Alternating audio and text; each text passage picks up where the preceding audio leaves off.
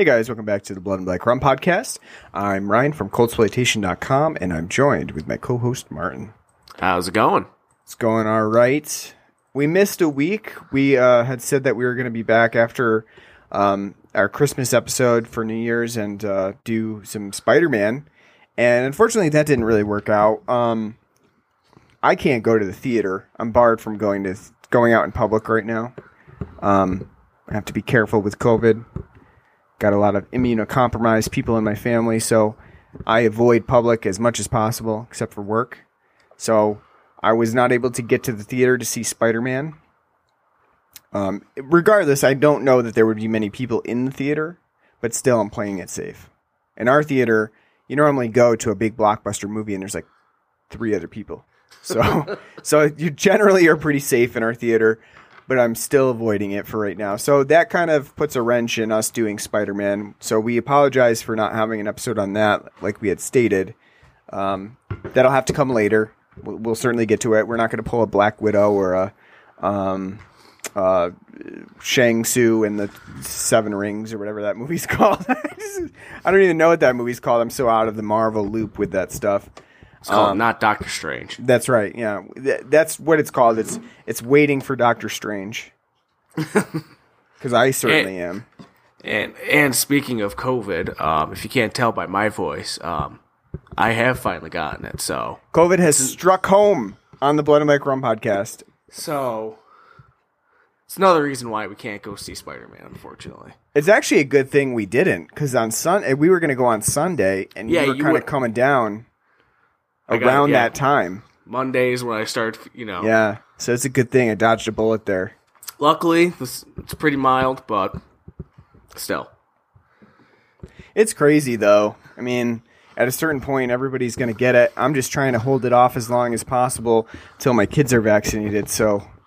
It's becoming like Invasion of the Body Snatchers, You're going to be poking your head out, like, at the end, like, oh, thank God, Martin. And then I'm going to be like, Yeah. I mean, I'm fully anticipating that at some point in my life I will have it. It's just a waiting game of until my kids can get vaccinated, and then, all right, we'll have to deal with life as it comes. But right now I'm avoiding it, and, unfortunately it's come home for you. But you've got the Omicron, and you've been vaccinated, so it's not as bad as it could be, and you've got mild symptoms, so we're thankful for that. It's also a good thing, we should say, that we're podcasting remotely, so we don't do this together for good reason in this case. We do it remotely, so we're adhering to all protocols and ensuring that everybody stays as healthy as possibly can be. So in the new year, unfortunately for Martin in 2022, he's already contracted COVID, so it's not going to be a good year for him, obviously. Yeah, well, sign of the times. Yeah. But for anyone who's still skeptical about, like, why is this such a goddamn big deal? Even though it's mild and such. Like, Omicron right now seems to be more mild, which still shouldn't make you less weary. But to give you pause, just a month ago when at my job basically my whole department got sick except like me and like one other person. Getting the rapid test and tested at like pharmacies was easy as can be. Not anymore. You can't find rapid tests anywhere. You can't get in for like a week.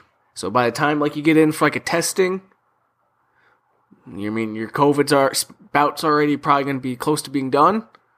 So our healthcare system's not designed to handle this. So I was luckily thankful enough to have a friend that still had a rapid test lying around. So I would say right now, just for, just not even just out of health, but just to save you the hassle of running around like, where the hell can I get tested?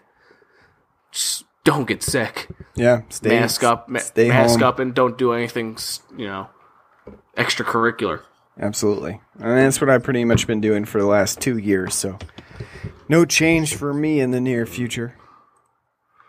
But so we thought, like, we didn't do Spider-Man, but we should still do something. We're coming up on our 200th episode, and we didn't really have anything lined up besides like the theater stuff. Spider-Man and Scream. So we had to kind of come up with something. So we took a week off, and then we're back. And I had kind of picked one that I had interest in seeing Martin cover because I had seen it once before, and I had enjoyed it enough where I thought it might be something interesting to cover for the show. It was one that released back in 2014 and had somewhat of a I don't know. It had like a cult release. Like some people saw it, liked it. Others, it kind of bypassed them. It wasn't a huge movie, and probably for good reason. It's kind of an understated movie. But the one that we decided to cover for this week's episode was Creep from 2014, starring Mark Duplass, written, directed, and also starring Patrick Brice. And I'm right in saying you haven't seen this, right, Martin? You had never heard of it, never seen it. Nope. And again, like I said, it was kind of like this thing that it's actually a Blumhouse movie, but it kind of was one of those like under advertised movies. It really didn't have much of a strong marketing or anything like that. I'm not even sure if it. I think it probably just released like to home video. I don't know that it actually had like a theatrical run or anything like that. So it's very indie, very low budget. As you can tell, it is a found footage type of movie. So it's all self shot with a camcorder. And I don't know, have we done a found footage movie? No, we have not done. I didn't think so. We've never actually they were pretty prolific around the mid 2000s, late 2000s, and into the 2010s. But we never really did a found footage movie. We talked about doing a couple of them. We talked about doing Diary of the Dead, but we've never actually done one. So I thought it would be interesting to take Creep and talk about it, something that we haven't really done before in the new year, and kind of go from there and see what everybody thought about it. And I was really just interested in getting Martin's take on this, and, something that he's never really seen before. And, if I'm correct, you don't even really, when you watched the movie, did you recognize Mark Duplass there? Yes. Okay. I recognize him from The League. Oh yeah. Right. Yep. Like I said, he's been in things, it bugged me for a while. I had to think about it. Like after I was looking, I'm like, oh my god, he's such a familiar looking son of a bitch. And then I looked up his filmography. I'm like, oh yeah, The League. He's actually never really watched it, but I do know about it. He's actually done quite a bit in like recent years. He did, like in the late 2010s. He started to do quite a bit of movies and bit parts in like TV series. I know he showed up quite a bit in like a few different TV shows. The League being one of his most famous ones. But he was also in stuff like Mini Project, and I think he showed up in a few other shows. He does a lot of voiceovers too. He does his own TV series, Room 104. And so, the Duplass brothers, they've done quite a few things. Creep was kind of like on the tail end of some of the things that he's done. It's more of an indie project. And it's an interesting one because it's a psychological movie. And I guess I don't really know where to start with it. So I don't know. We've been talking for about 10 minutes. So before we get into like any of the nitty gritty about Creep, let's take a break quickly and talk about what we have on the show for drinks, because we don't have anything lined up specifically because of Martin's, COVID and the unpreparedness that we have for this show. But what are you drinking today? Besides water, having a Blue Light for now. Hydrating it up. I mean, it's only like 3% alcohol. Yeah, exactly. It's fairly water. Basically drinking from Lake Erie itself. Absolutely. So Labatt. And because the Bills clinched another playoff. Go Bills. That's right. It is. Nothing too extravagant. No. Well, that's to be expected. You're hydrating. You're remaining nice and full of water and keeping those fluids in. I am drinking, or I was drinking, I finished it now. I was drinking a double, 4 fingers, I would say, of Kojiki whiskey, which is a Japanese style whiskey. You just made that name up. No, that's the real one. Kojiki, look it up. It's a Japanese whiskey. It is very light. So generally whiskeys tend to have that nice brown liquor color. This Kojiki has a very, very mild, almost clear tint to it. And it is more of like it's almost like a sake in the flavoring. Very rice wine-esque, very light, almost citrusy. It's a very, very good Japanese whiskey. If you're expecting something like a bourbon or a scotch, this is not that. It's certainly a specific type of whiskey that you would want in certain circumstances. So I wouldn't, like, if you're really looking down to get a bourbon or something like that, Kojiki's not going to give you that bourbon taste. But if you're looking for a nice, mild, different flavored whiskey, Japanese whiskeys are really interesting. They have a nice flavor profile to them. They sometimes come off as, like I said, like a sake almost, or sometimes a vodka, depending on how much you've watered down the whiskey. And I'm drinking it neat today, but I have had it watered down with a nice ice rock as well. And when you do that, it does come off more as like a colder vodka almost. So it has an interesting flavor profile that I encourage whiskey drinkers to check out if they're really accustomed to the stronger bourbons or those types of flavors. This is a much lighter affair. I guess you can technically drink more of it if you start to gulp it down because of the lightness.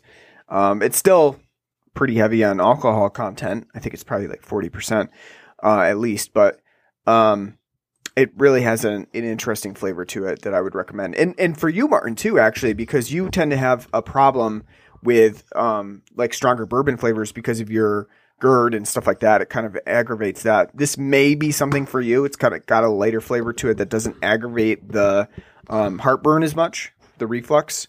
So it might be something for you to check out too. I'd definitely be interested in trying. Yeah. It's certainly like I have sake as well, and it definitely they have matching flavor profiles, but it obviously sake has more of like a sweetness to it. A lot of times paired with like a peach or a citrusy flavor. The whiskey certainly does still taste like whiskey, but with lighter notes to it. Never had sake before. Never even had like Japanese whiskey before. Oh either. Yeah. I know it's becoming very popular. I actually have a peach sake here at home, which I have occasionally. Not every time. It is a sort of a special occasion type of drink. I don't normally turn to that as like if I'm going to have something for the night. I don't normally turn to sake, but it is in a nice different taste to it, florally. Pairs well with Chinese food or sushi if you partake.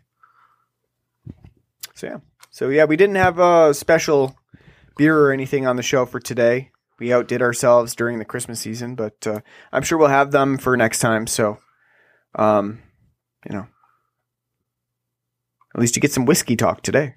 Mm-hmm. A little different. Ah. All right, so on to Creep. Like I said, I had seen Creep once before. I knew you hadn't. And I was kind of interested in covering the found footage genre because we really haven't. There's lots going on in the found footage genre, and it's it's a genre that is difficult to pull off because it requires some verisimilitude. It requires a lot of setup because there's got to be an explanation for the found footage element to it. You know, who is doing it? Why are they filming everything? How did it get, you know, like, especially in a horror movie, how did it get obtained? You know, like, do they make it out? Do they survive? There's all kinds of questions that are presented in the context of a found footage movie. And so it might seem easy because it's so cheap to do. You just grab a camera, you know, you can even do it on your smartphone. Just grab your smartphone, start shooting. But the verisimilitude of it, the cinema verite of it, requires special attention. You can't just start filming things and improving and your movie comes out like 85 minutes of boring stuff and 15 minutes of actual action. You're just going to be bandying about that word today, aren't you? Yeah, right. So on that note, how do you feel Creep manages the found footage element of its plot? I think it's well done. I think I've seen, a couple of found footage films. I think it works really well here. The premise is simple. Having, a videographer be like a protagonist, gives us, a reason to have somebody who's going to be filming throughout the entire film. And I think they do, a good job at keeping it simple. They don't try doing a whole bunch of, kind of stupid tricks like we see with Paranormal Activity. I think it works. I think the simplicity of it makes it work very well. Yeah, I think the simplicity, that really home video aspect to it does make it work quite well because there is no flashy tricks. There's no cutaways or edits that are attempting to make real life look paranormal or supernatural. It's really just a guy who's filming another guy. It's super simple when it boils right down to it. And the way that we're given an establishing element to the found footage, makes sense. It's not really, it's not overdoing its storyline. It's a guy who wants to film his life because he's got cancer and he wants to leave a video for his child. And that's pretty much the extent of what we get for background or context. And then the rest of what comes about is really just what's on camera and what's shown. And I think that what it does well is establish relationship between these two characters, with Mark Duplass playing, the guy with cancer, Joseph, and with Patrick Brice, who's on more of the filming side, literally also the director of the movie, playing Aaron as the guy who's filming Joseph doing all of these things. And it sets us up really well to basically just be a slice of life story about what they're doing. The one thing that I will say that Creep does is I think, with the title, with the poster, with the artwork and everything, you're kind of already set up to know what's going to happen. There is an idea of what will happen, what's going to happen, why Mark Duplass seems like he's kind of a mysterious character, one with, an odd sense of humor. I will say that almost seems like there's really nowhere to go but where the film goes. Did you feel like that? That you can't really, there's no other mystery to what's happening. You kind of go into it understanding that, the story of this guy who's filming another guy is not going to end well. It's kind of inherent in the idea of the movie. I think, no, you're right, because again, these are literally the only two people we see throughout the film, so it's going to be, the videographer and then the strange encounter that person he encounters. But I think I think the way they went with the film is fine, even though it's more, kind of telegraphed. But I think the more interesting way would have gone is like the first 20 minutes of the film where we're just seeing Mark Duplass be a fucking a creep, a weirdo, essentially. Don't take it into like the slasher route. Just make him be a fucking creep, and that's the film. Like, like him like scaring and guy. Yeah, just being like scary, creepy, and like kind of stalkery, but that, don't have to, turn it the way it was, because that would make it, I think that'd just be like more like a more interesting like character piece instead of, trying to bring like slasher elements to it. It would make for more like, just sturdier like psychological horror, like as we say 1,000 times on the show, what you don't see, is more impactful than what we could ever be shown. Leave it to the mind. So if at the end you left it to like, at the end we have, Aaron like just being like, man, what a fucking weirdo. That was weird. And let it linger on his mind. Like, what the hell was that all about? I think would be more impactful than the route they went. But nevertheless, still I think a well executed in the direction that they did go. What do you think about the opening moments of the movie? Because, like I said, a lot of areas where found footage movies fail is that they have a really elongated opening that has to contextualize what's going on to the point where it becomes a burden on the movie to have to support 45 minutes of just, backstory and building character relationships. In Creep, I feel like we get a little bit more than that because immediately Mark Duplass has like this really dual personality. He is charming and has an interesting outlook on life, especially when we know that he's dying of cancer, is what he says.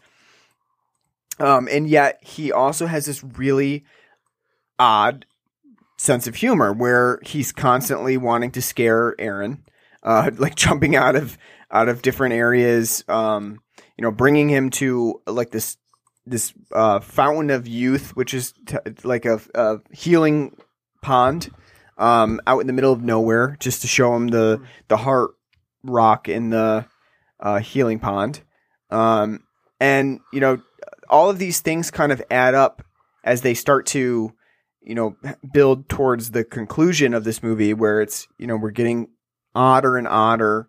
Mark Duplass's character is, clearly not in his right mind. And, at a certain point, you're kind of thinking like, well, if I was diagnosed with cancer, I probably wouldn't be either. But I think that it has a really interesting way of building the relationship without having it feel bogged down with just like background or context. Did you find that like, did you like the characters? Was the development enough for you in that, opening, 45 minutes or so? Yeah, I think though, I think Aaron's more of definitely more of a blank slate. Like we don't really get to see much of him as a character because even some of the things that he reveals along the way aren't really anything too big. Like all the things that he reveals about himself are very small. But I think Mark Duplass is Joseph.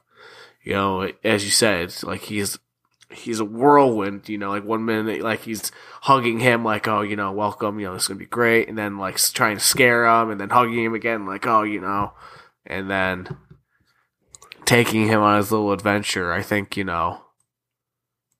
it's definitely his development is what matters. He's the driving force. Whereas Aaron, he's Patrick Brice, he's us. We're just kind of the blank slate that's going along with the ride.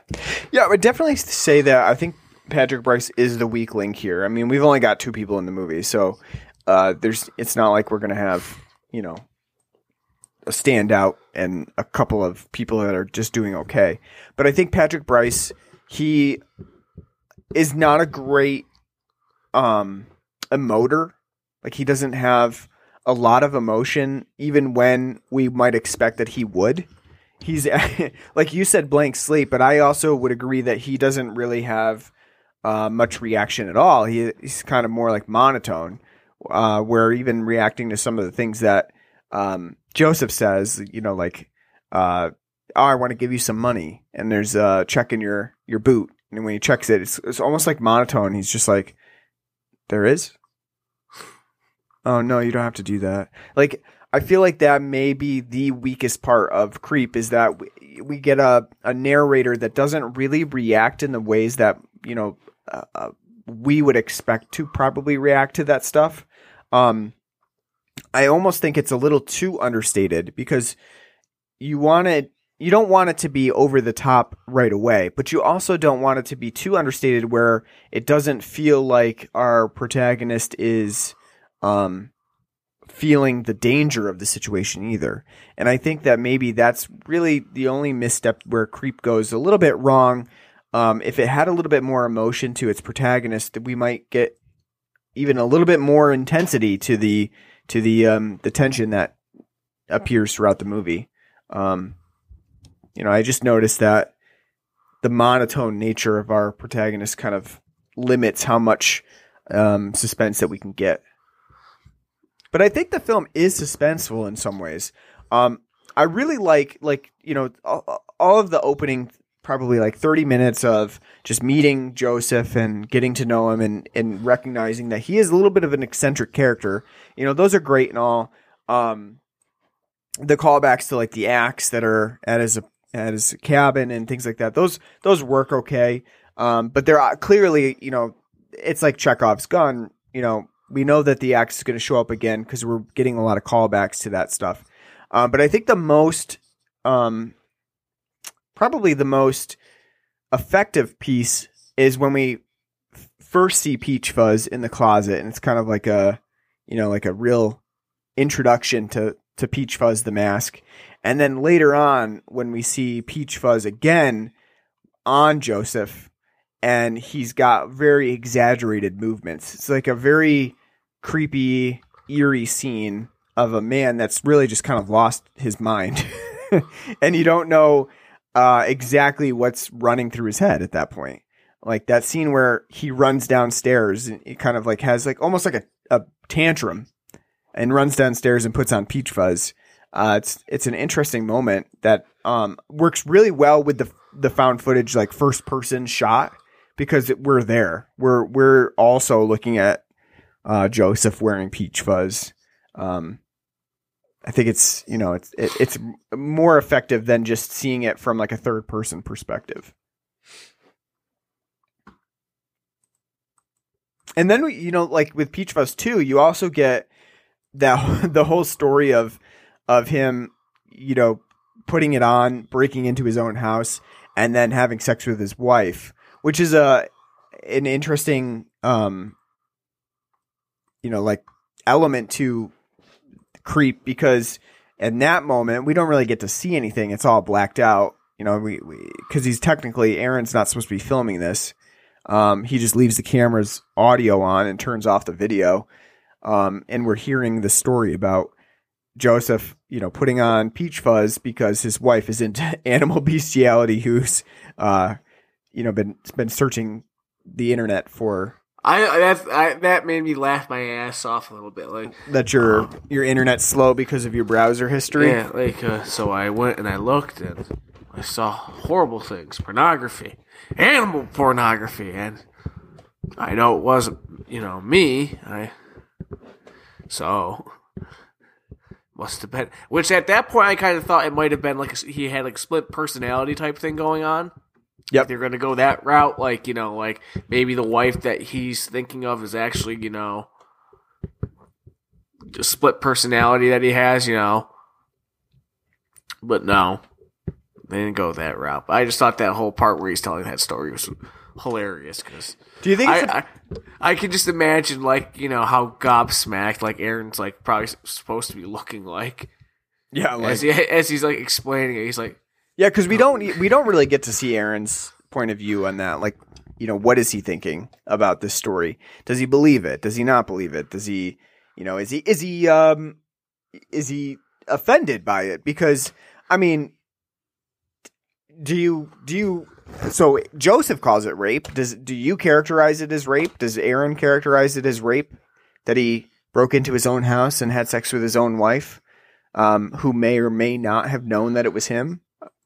The story itself is like definitely exaggerated, and for good reason, because it's made up. But like, I guess it's open to interpretation of how you're supposed to feel about that story. Like, are you supposed to feel like it's supposed to be funny, like you did? Is it supposed to be humorous? Is it supposed to be more chilling?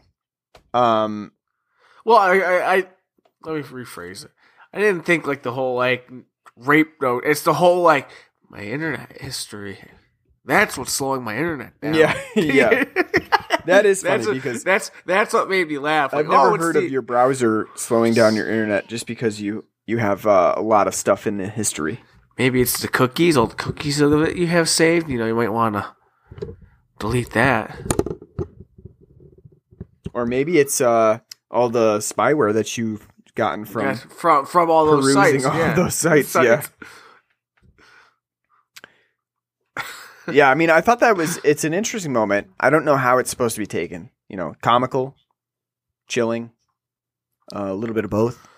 But I think it's an interesting moment because it really is one of the only times where we don't get to see anything. It's just black.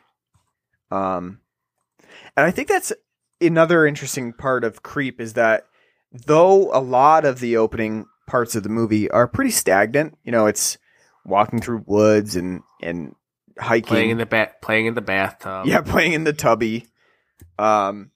It's not too slow. It's not, it doesn't feel like it's moving glacially. I think Mark Duplass does a lot of that himself. He's actually a very a persona that you're drawn to because he has, this, I don't know, just this sort of charisma. Charisma that draws you to him, even though a lot of the stuff that's happening on screen is really not too interesting. I think one thing it could benefit from it, because it is only 77 minutes, I think it could benefit more because, again, the whole idea of the film is it's supposed to be, his setup is, I want to make a footage of, a video for my son because I'm dying of cancer. I want to make a video for my son so when, he gets to see this after I pass, like he can see what a day in the life is for my father. And it starts off on that and then it kind of meanders, like, for like the whole tubby time scene, which is, very well done, but then it's like hiking and, like, oh, they're hiking and they want to go out for lunch and then all of a sudden it's dark. I think if they invested more time, like spending, like, showing a little bit more, actually, I think would, pay off to kind of continuing the realisticness of making this movie. The realisticness, and then, like, because for the most part, I think the ease into, like, again, like, that's where I think the film would benefit from, giving you that tease. Like, is he really, like, off the deep end because he's got cancer? Is he really off the deep end? Is he a kid? Like, that's where, like, it would work better if you gave it more time and more scenes of, like, actually showing him, like, a day in the life, because it starts off like that, and then you got the hiking, which they kind of tie into, but don't really go that deep into, and then when they get into the diner scene, it's more like, now we got, Mark, kind of like, putting these questions onto Aaron instead of, dragging it out. Yeah. And that's what, where it makes, and they're exchanging these little secrets about each other, to try to make it seem, their relationship seem like it's becoming more intimate. If they had, like, more stuff building up to that, it definitely, I think, like, the ease into it would work more. Because it kind of goes from, like, 0 to 60, even though he's a fucking all over the place to begin with, it does kind of feel 0 to 60 from that transformation from, when we go from the diner to, let's go upstairs and drink some whiskey, and just two guys having whiskey, and it's a treacherous drive down, and, I raped my wife. Let me just drop that on you, too. Yeah, I mean, I agree. I think that, it kind of does meander from the original point of making the video. Um, I think it makes sense in a way, because it is kind of segmented into, like, most of it takes place on this one day. But I think that Creep does an interesting thing because ultimately it's not super surprising that the end of Aaron's visit to his cabin ends up with Mark Duplass' character Joseph being a weird guy that is really kind of lost his mind and puts on Peach Fuzz in a slasher sort of way. And it kind of ends at that moment. And then we see another video of Mark Duplass carrying like 3 trash bags and digging a grave.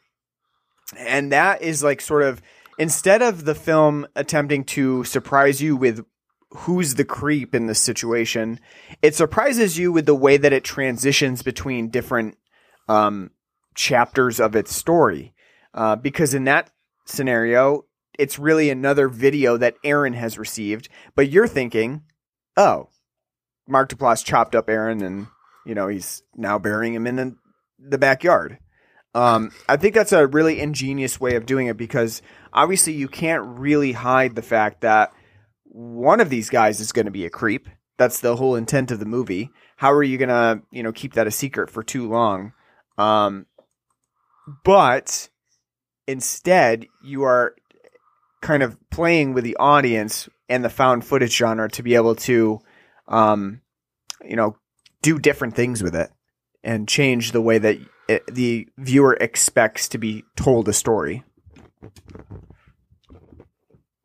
And they do that a couple times too. It's not just the transition from the cabin to Aaron's apartment, but it's the later transition as well of footage that Aaron takes when he's going to meet with Joseph after he's been stalked for so long. I think they do a really good job with tempering expectations, with change ups that you might not think about, to keep the viewer on their toes instead of just a straightforward storyline. But I think the real transition that works really well is that moment from the cabin where you think like, oh well, here it is. Here's the final confrontation between Joseph and Aaron, to transitioning to Aaron's apartment where he's completely safe. And he's just like, yeah, that was a really weird night, but I made it out of the cabin and I went home and now I'm, just getting weird stuff from him. But what did you think of once we get back to Aaron's apartment? Like, does the film lose its tension there? Does it gain suspense? Like, what do you think about like the more cat and mouse elements to it after it leaves the cabin? I think that was a good turn. I definitely agree with that. I think, because again, at the end, after we have the confrontation between the two, you think, okay, someone's gonna, live and someone's gonna die, and then we get the footage of, Joseph, looking like he's burying the remains of Aaron. But then to find out, like, oh, no, I'm home safe. He just sent this in the mail to me. That's more unsettling. Like, the fact, like, that, like, he's back home now. He's trying not to think too much about it. But apparently, Joseph found a way to track him down and found his address and is sending him stuff now. That makes it more unsettling. And then just, having Aaron trying to figure out, okay, what should I do? Should I report to the police? What do I do? And as it kind of, escalates from there, it's pretty I think that was a good turn. I think that was definitely like a different way to play, because I think most probably would have left it at the cabin, and we wouldn't really have an aftermath like that. Yeah, and to be honest with you too, like a film like this where it's set so long in the cabin, it seems like okay, this is going to be our entire setting. Like we're going to stick around in this one area, and we're not going to leave this time frame. And I think because it's spent so long in that time frame, it doesn't really it doesn't seem to the viewer like we're ever going to leave the cabin. And then it does. And then you're kind of left with this interesting feeling of like, oh, okay, now we have a different setting. And yet the threat is still there. Aaron is out. Aaron's a big dude. He's like probably over 6 feet tall. And yet he's still being threatened by Mark Duplass' character from a distance.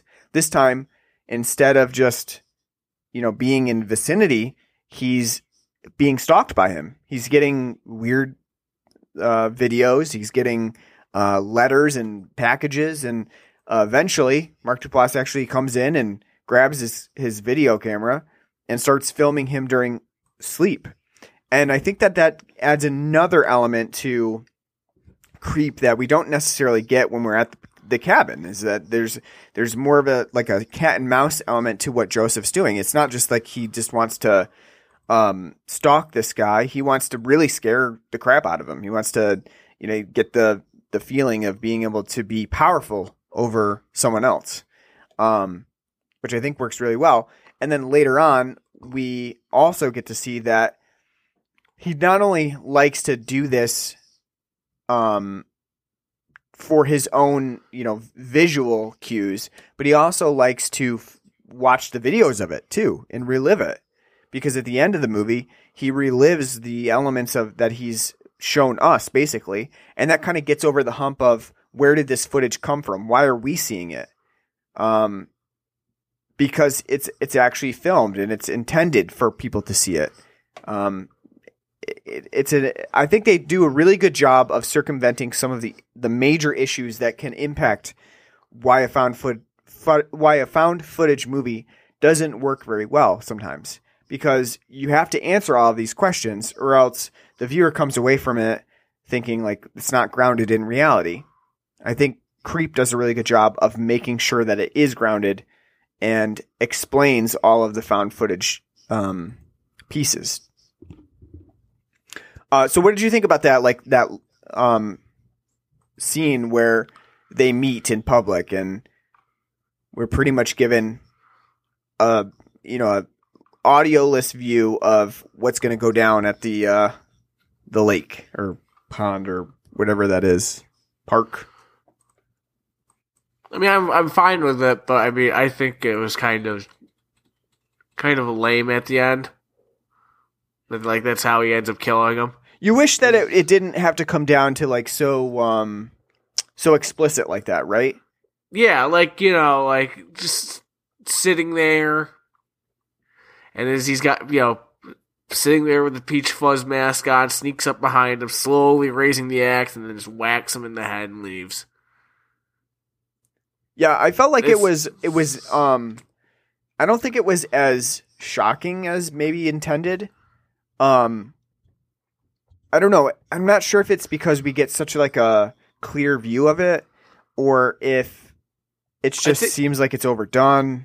I think they're what they're trying to get at, because that's where at the end where Mark Duplass is saying he's the most beautiful one that he's killed, because he at the end still believed he was a good guy, willing to believe he wouldn't harm him, which I agree to some point, but I think they're also trying to get at some point maybe Aaron wanted to die, he was just kind of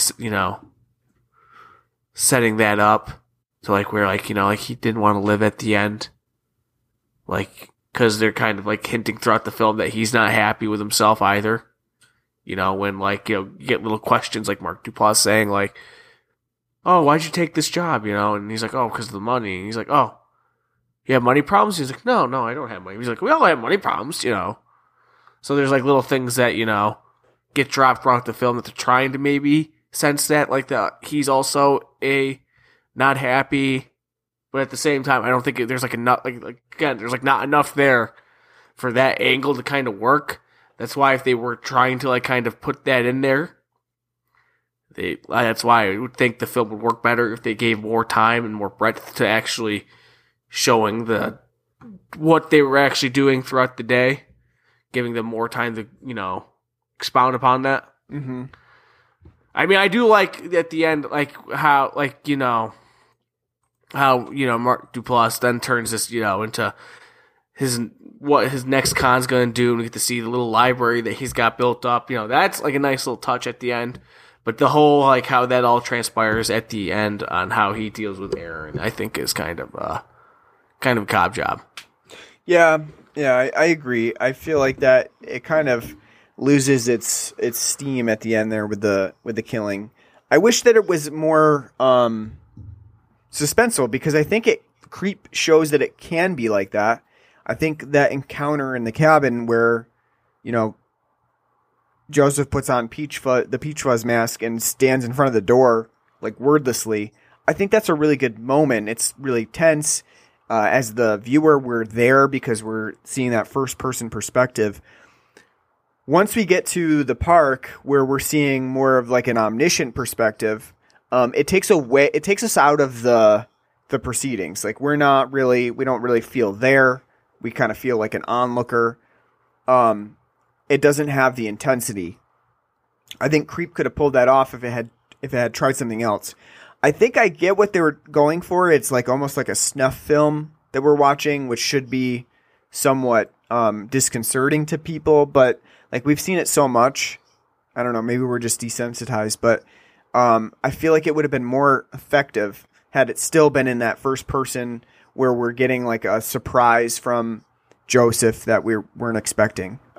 It does feel like a cop-out in some capacity. But then again, I like what it does after that, because it seems like that's where it's going to end, right? You think, all right, well, Aaron's dead. He's the guy that's been filming this, so that's it. That'll be the end of the movie. But then again, the film kind of,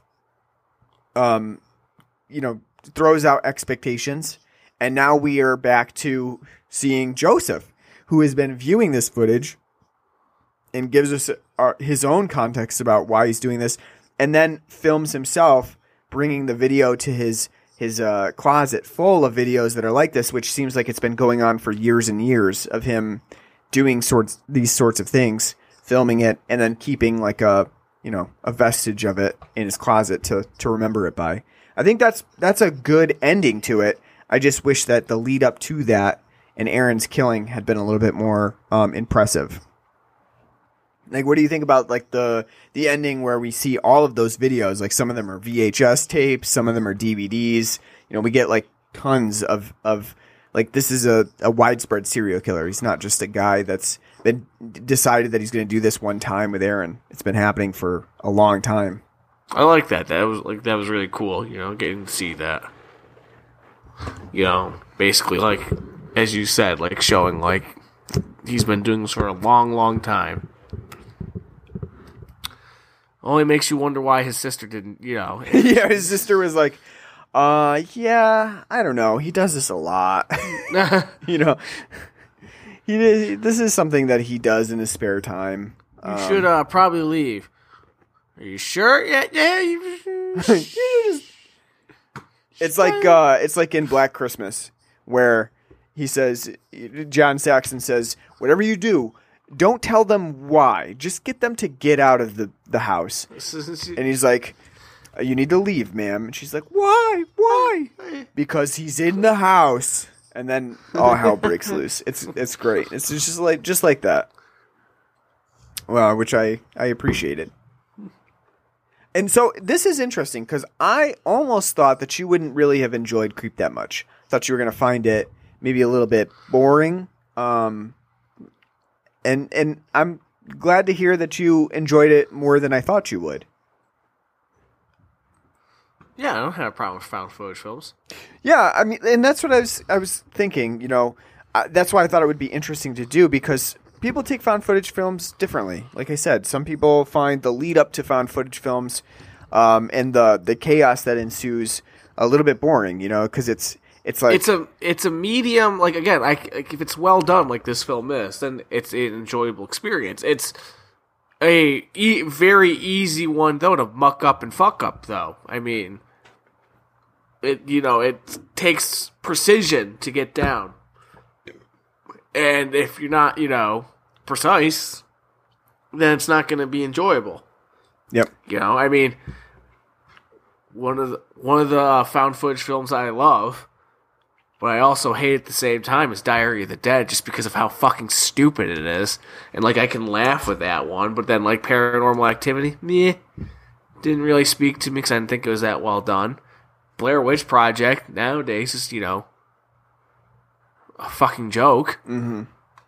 That hasn't stand the test of time. I mean, I haven't seen Cannibal Holocaust, so I couldn't tell you, how that fares. But, I mean, I think if given the right idea and sticking to it, it definitely can work and be an enjoyable medium. And then again, like I said, and you said too, Mark Duplass carries the film. Because again, we only have a cast of 2, which is interesting. I do like the fact that the film is limited to basically 2 locations, the cabin and then Aaron's apartment, and then we just have like our 2 characters. So I do like that. So I think they did a really good job with not a lot here. Yeah, absolutely. It's a very understated movie, very low budget. Doesn't really require a lot of effects or anything like that. And, they do a lot with it. Just 2 dudes drinking whiskey. All right, so we have to rate Creep. So on a scale of 0 to 10, what do I want to do? On a scale of 0 to 10 VHS tapes that were recorded over days of our lives, what would you give Creep? Uh-oh, triggered the COVID. Yes, you did. I give it an 8 out of 10. I think it's very, it's well done. It's very enjoyable. It's a nice, brisk film. Mark Duplass carries the film. His eccentric and erratic acting is delightful. I like the simplicity of the film. It's a very simple concept. Very simply shot. They stick to it throughout the entire time. As you said, takes kind of a predictable twist in direction, but it has enough going on to make it interesting. I do think the film would benefit overall from maybe more time and maybe sticking more to the original idea of why Patrick Brice is there in the first place, to kind of give more context to the situation as it develops. But other than that, I think it's a well-done film and very interesting, and I can't wait to watch the second one, see how that one turns out. Yeah, I would give it an 8 out of 10 as well. I agree. I think it's an interesting movie. It defies expectations at times, and even so, it does. The ultimate storyline of it is really what you're expecting, but how you're given it is what defies expectations. And I think that's really interesting. I think it has a lot of good ideas, a lot of good cinematography, despite being just a found footage movie. Like the way that they set up camera angles is realistic, yet still triggers some suspense. I think that's an interesting approach. I think the Peach Fuzz mask too is eerie, even though it's just pretty much like a standard werewolf mask. It's still got like character to it, which I think is an interesting development in this movie. And it's one of those movies too that sets up the ability to do like endless sequels. You don't really need to end this. It literally doesn't end because we see how much Mark Duplass has done this before. So you can have prequels. You can have you can have sequels. It doesn't need to end. I've never seen Creep 2, so like you, I'm interested in what they do in that one. And I know a Creep 3 is coming out as well. So they're continuing the storyline, and it's kind of interesting that such a low budget movie like this can carry on and become a sort of a series. All right, so that's our coverage of Creep. We are coming up on our 200th episode. So, are we announcing what we're doing for it, or are we just keeping it a secret? No, we can say it now. All right. Well, get them all pumped up for. For our 200th episode, we thought we would continue the trend that we've been doing previously. And for our 100th episode, if you remember, we did The Thing. So for our 200th episode, and also commemorating our Halloween series that we did with John Carpenter, we thought we would do something a little bit different, yet the same, and cover Escape from New York. Oh, I thought we were doing Control-Alt-Delete New York. Oh, that IT humor. So funny. It's one of the first memes I have saved on my phone right now. Oh, wow. When Escape doesn't work, Control-Alt-Delete from New York. It's got a picture of Snake Plissken holding a keyboard up. No, yeah, Escape from New York is it's actually surprising to me that we've never done it before. I know I watched it a while ago, and I don't know, I have false memories of actually doing a show on it, but I guess we didn't. But it's a good one to do because we've done lots of the other Carpenter movies before. We've done a lot of like action movies, Western movies. It's a good a combination of everything that we've done up until this point. So I think it's going to be a fun episode, fun 200th episode. Do we have fireworks planned? Maybe. Yeah. Tune in for the fireworks show. We've got one of those big ones that fills the sky. So hopefully, I don't give a damn from your war. Your war. I think this is where Kurt Russell became a libertarian. Yeah. The other thing too is he's still character acting as Snake Plissken. We surprisingly too, we have Lee Van Cleef as a guest on the show. He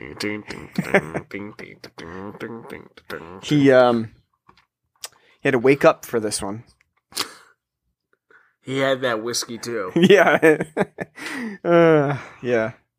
No, unfortunately, no Lee Van Cleef, but we probably will have a segment of favorite Lee Van Cleef moments. And, oh yeah, that's right too. We got Donald Pleasance on here. Mm-hmm. It's like a who's who. That's right. You got everything. Hey, I say a who's who of people that we've done a billion films on the podcast. So, since we're doing Escape from New York, does that mean we have to do Escape from LA at some point? Never. Yeah, no, because we've already basically gone through all of Carpenter's filmography at this point. If we're going to end up doing like Starman one of these days, why not, It's true. Escape from New York is 1,000 times better than Escape from LA, but... How dare you? It is. It really is. I saw Escape from LA before, and I was like, it's not terrible. When you were a kid...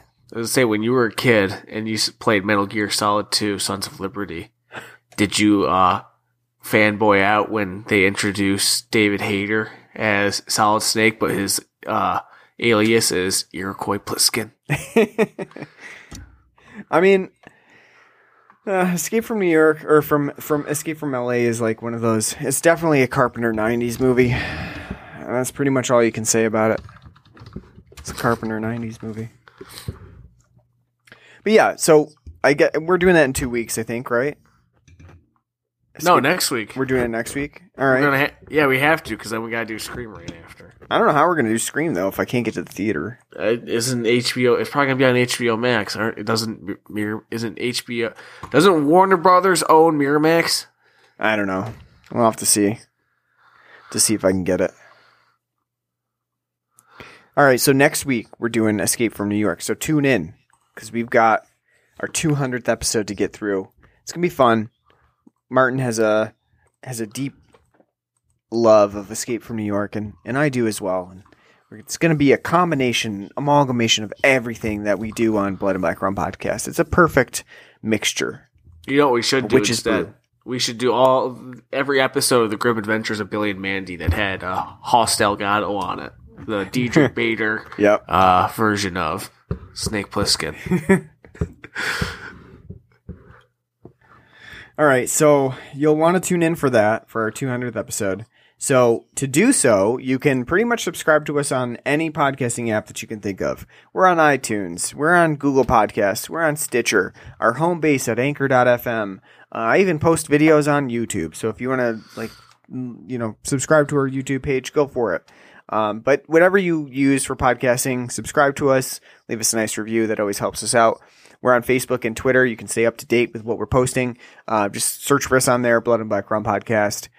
We have an email address at bloodandblackrumpodcast@gmail.com. Write to us.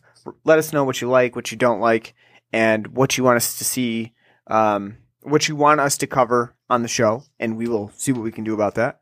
And finally, you can donate to us on our Patreon page at Blood and Black Rum Podcast, or patreon.com/Blood and Black Rum Podcast. We will use any of that money for beer, so just keep that in mind. You're fueling our alcoholism. But whatever you can donate is definitely appreciated. So thank you in advance for that.